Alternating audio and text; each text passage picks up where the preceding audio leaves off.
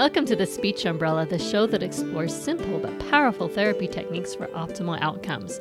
I'm Denise Stratton, a pediatric speech-language pathologist of 30 plus years. I'm closer to the end of my career than the beginning, and along the way I've worked long and hard to become a better therapist. Join me as we explore the many topics that fall under our umbrellas as SLPs. I want to make your journey smoother. I found the best therapy comes from employing simple techniques with a generous helping of mindfulness. Hello, it's the beginning of a new year, and it's also our 50th podcast. Can you believe that? We are so appreciative of our listeners. Without you, we wouldn't be where we are today, which is 3,870 episodes have been downloaded as of today. I'm super excited about that number, and I hope you keep on listening. We've got some great stuff planned for 2022. I don't know if you noticed anything different when you listened to the intro, but we have an announcement. We are renaming the Mindful SLP to the Speech Umbrella. And here are the reasons why. I love mindfulness, but mindfulness is just part of what we do. Mindfulness is under the umbrella of what we do. We needed to corral all our different names under one brand. The Mindful SLP just started as a way to get you to know about Impossible Are Made Possible, and it's grown into so many other things. So now we're bringing it all under the Speech Umbrella.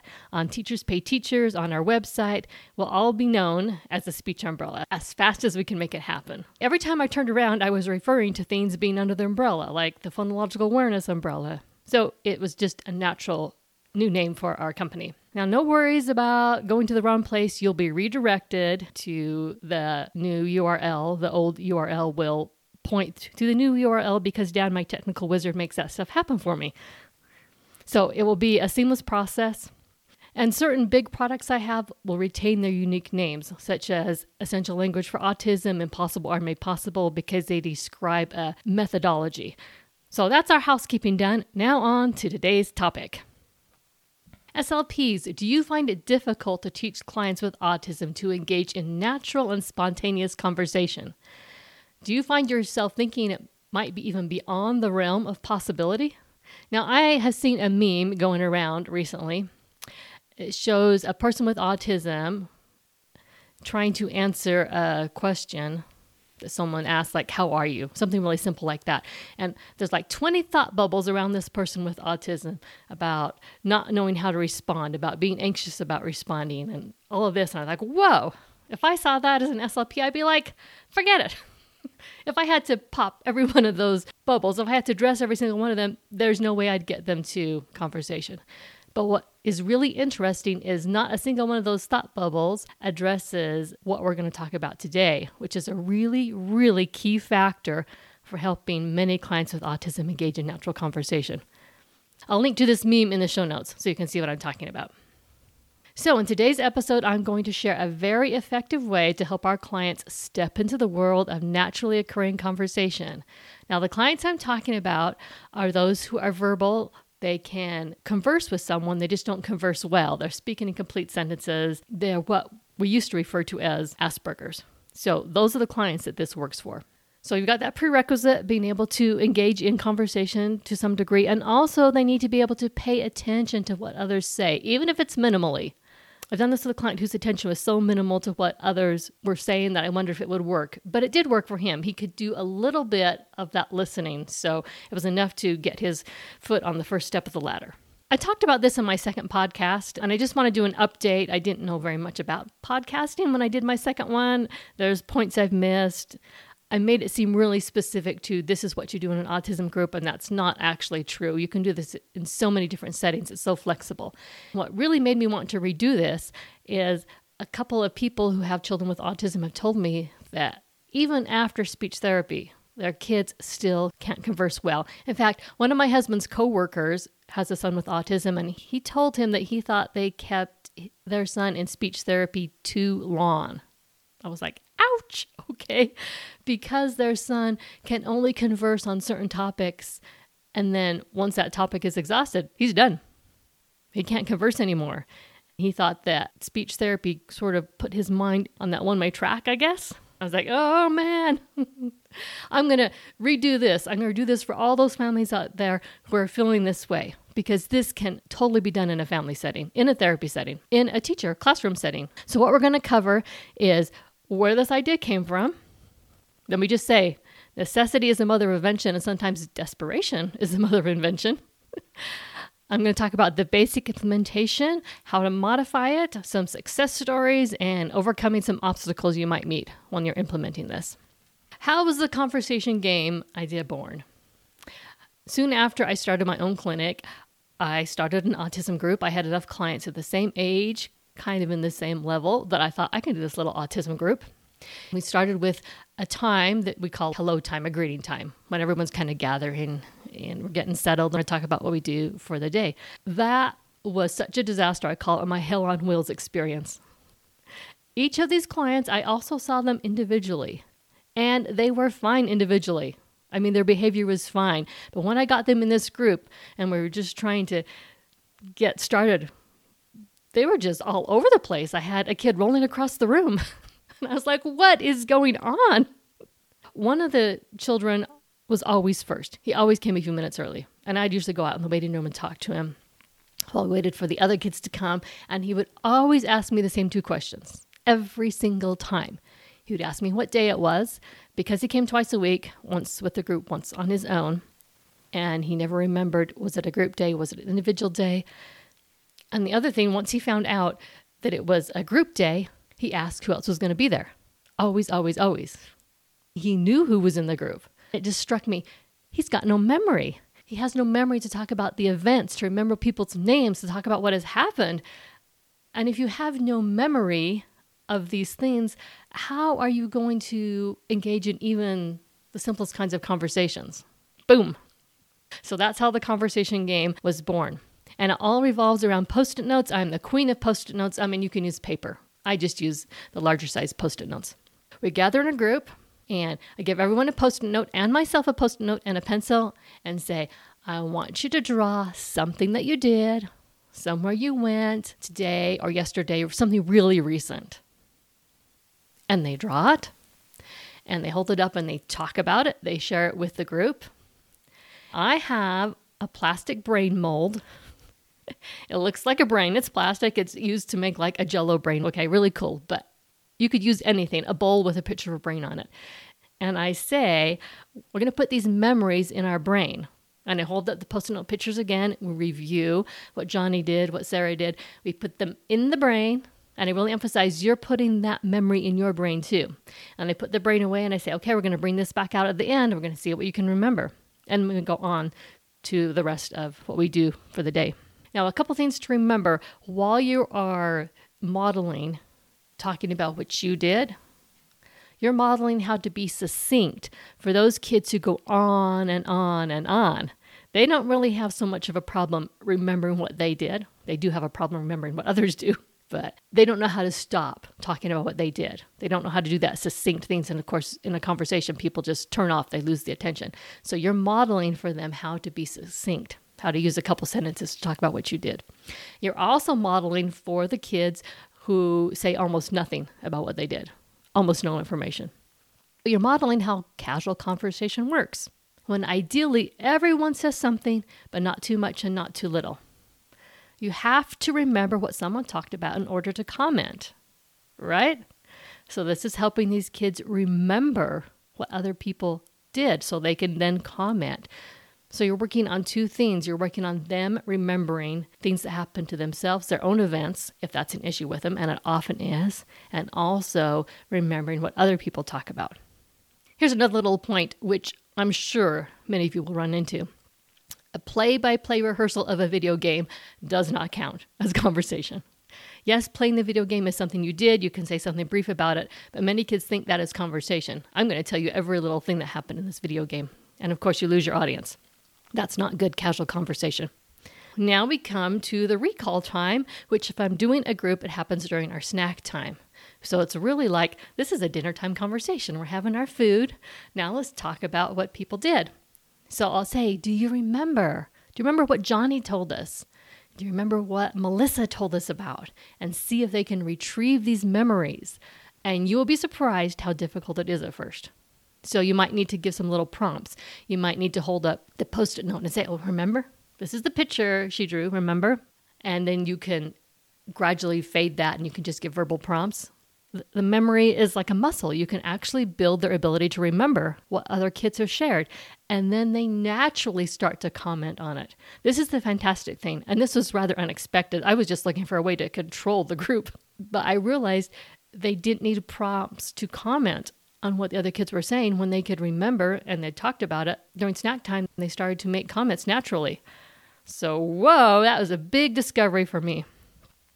It's really critical that there's some lapsed time talking about it because that's how we engage in casual conversation. We remember things about people after we haven't seen them for a while. So that's what you're helping build. You're helping build that ability to recall something after some lapsed time. Let's talk about how to modify this. Suppose you want to do this in a family.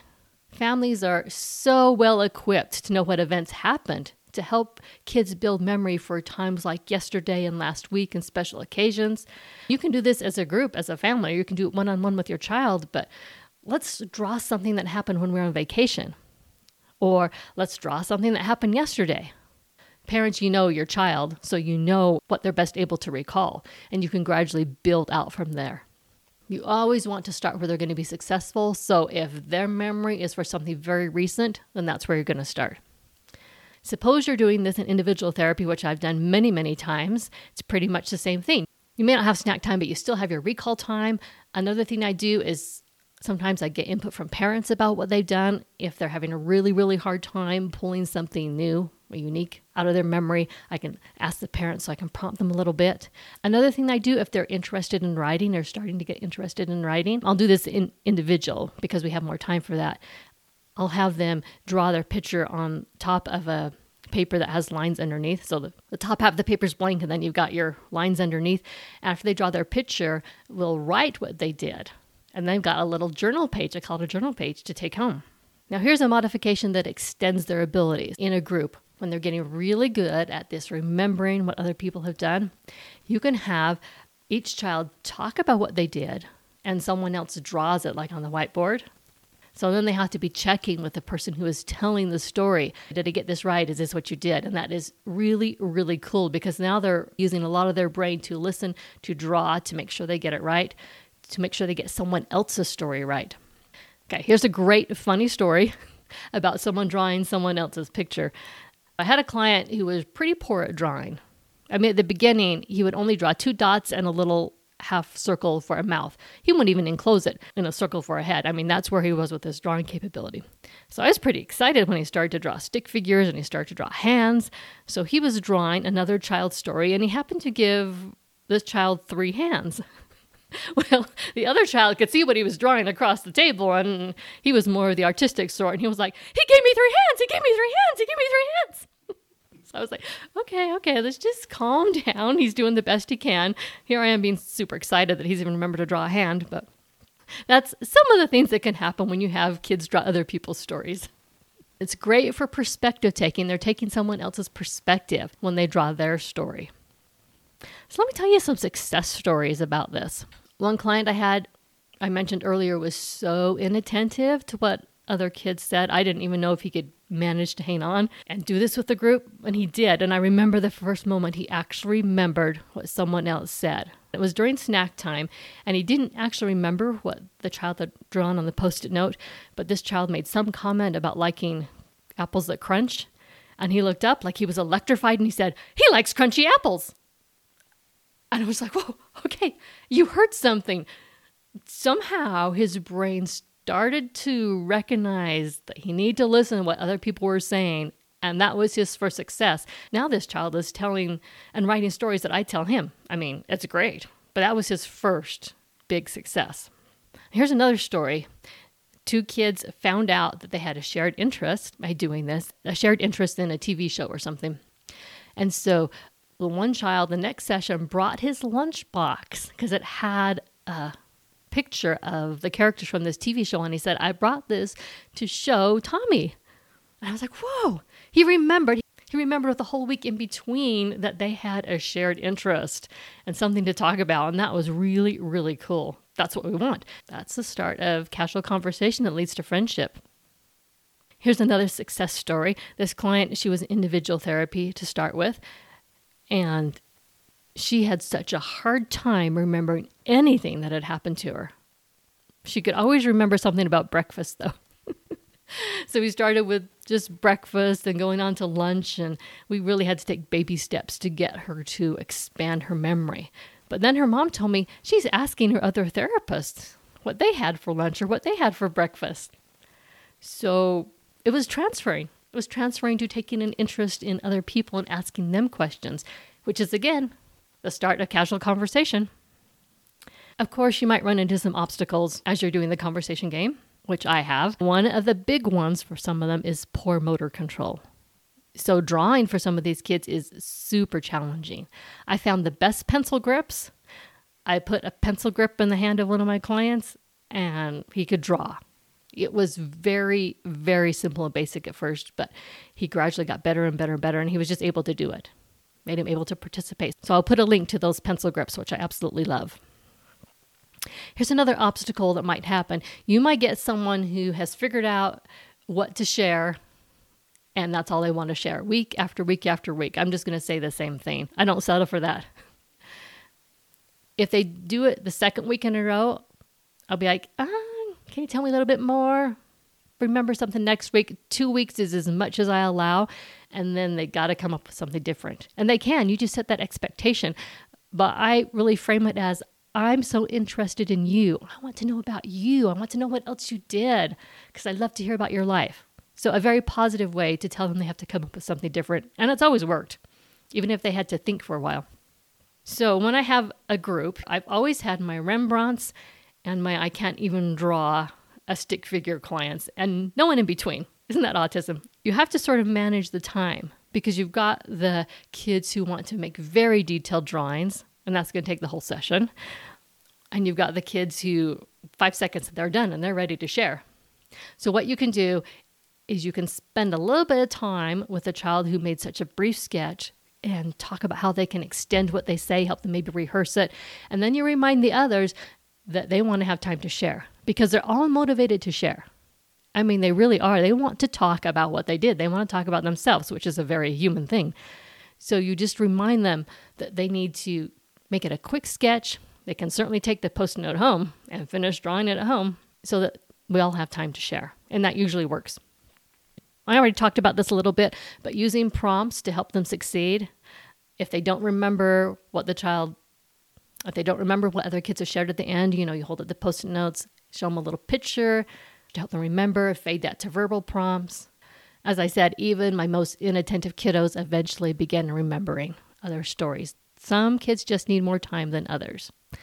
And the last thing, Rembrandts are going to look at the kids who draw poorly and sometimes not understand about being kind about how other people draw. So you just need to explain you're all on your own level, and drawing is some kids' talent and not others, but we're just doing this so we can remember what to share. As I was writing this podcast, I thought of something I hadn't before, but I think it's really worth considering. How do preschoolers begin to converse? It's all centered on them, on their experiences, on what they did. And I wonder if we're expecting our clients that we're teaching to do conversation to jump from not really remembering how to talk about their own experiences and their own events to being interested in what other people are talking about and holding a conversation with them. I wonder if we're just skipping this whole piece that preschoolers go through where they talk about themselves. So this is what this conversation game does. It gives them an opportunity to talk about themselves and to figure out how to do that and how to remember it. We shouldn't assume that just because someone has a really good memory for, say, the facts about trains, we shouldn't assume that they have a really good memory for talking about things that happened to them, for remembering people's names, and for remembering names of places even, because oftentimes they don't. In fact, people's names can be a really, really difficult thing for them to remember. And then that makes conversation hard. Here's a quote I found by Steve Brunkhorst, who is a life coach but has been a therapist in the past. The more often you share what you've learned, the stronger that information will become in your memory. So I'm taking that and applying it to the conversation game The more often you share your experiences and others' experiences, the stronger the skill to converse will become. And this is something anyone can do. A family can do it, a teacher can do it, a therapist can do it, a parent can do it one-on-one. You're helping them build the memory so that they can have conversations. Well, let's wrap it up here. I just want to review the basic methods. So the child comes in at the beginning of the session, or the children at the beginning of your group. Everyone gets a Post-it note. You do too as a therapist.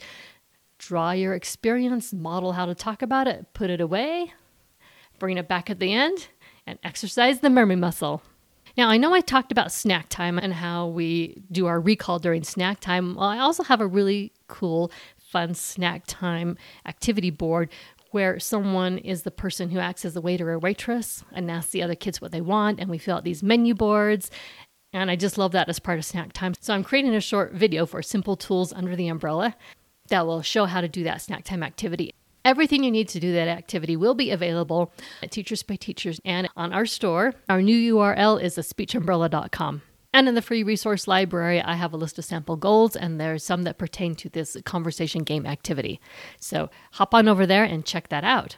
Now remember, when you master the simple, the complex takes care of itself. So simple conversation tools work best. What's simpler than a pencil and a piece of paper? And maybe a plastic brain. Join us next time for an interview with an experienced teacher I love. Her name is Jackie Johnson. Jackie is exactly the person I'd want my child or my client to have. She's going to share her perspective on how SLPs can best support teachers. Jackie has taught special ed with a focus on autism and regular ed, and she has a wealth of knowledge and caring. Join us next time on The Speech Umbrella. Thanks for listening to The Speech Umbrella. We invite you to sign up for the free resource library at thespeechumbrella.com. You'll get access to some of Denise's best tracking tools, mindfulness activities, and other great resources to take your therapy to the next level. All this is for free at thespeechumbrella.com. If you've enjoyed this podcast, subscribe and please leave us a review on Apple Podcasts and other podcast directories.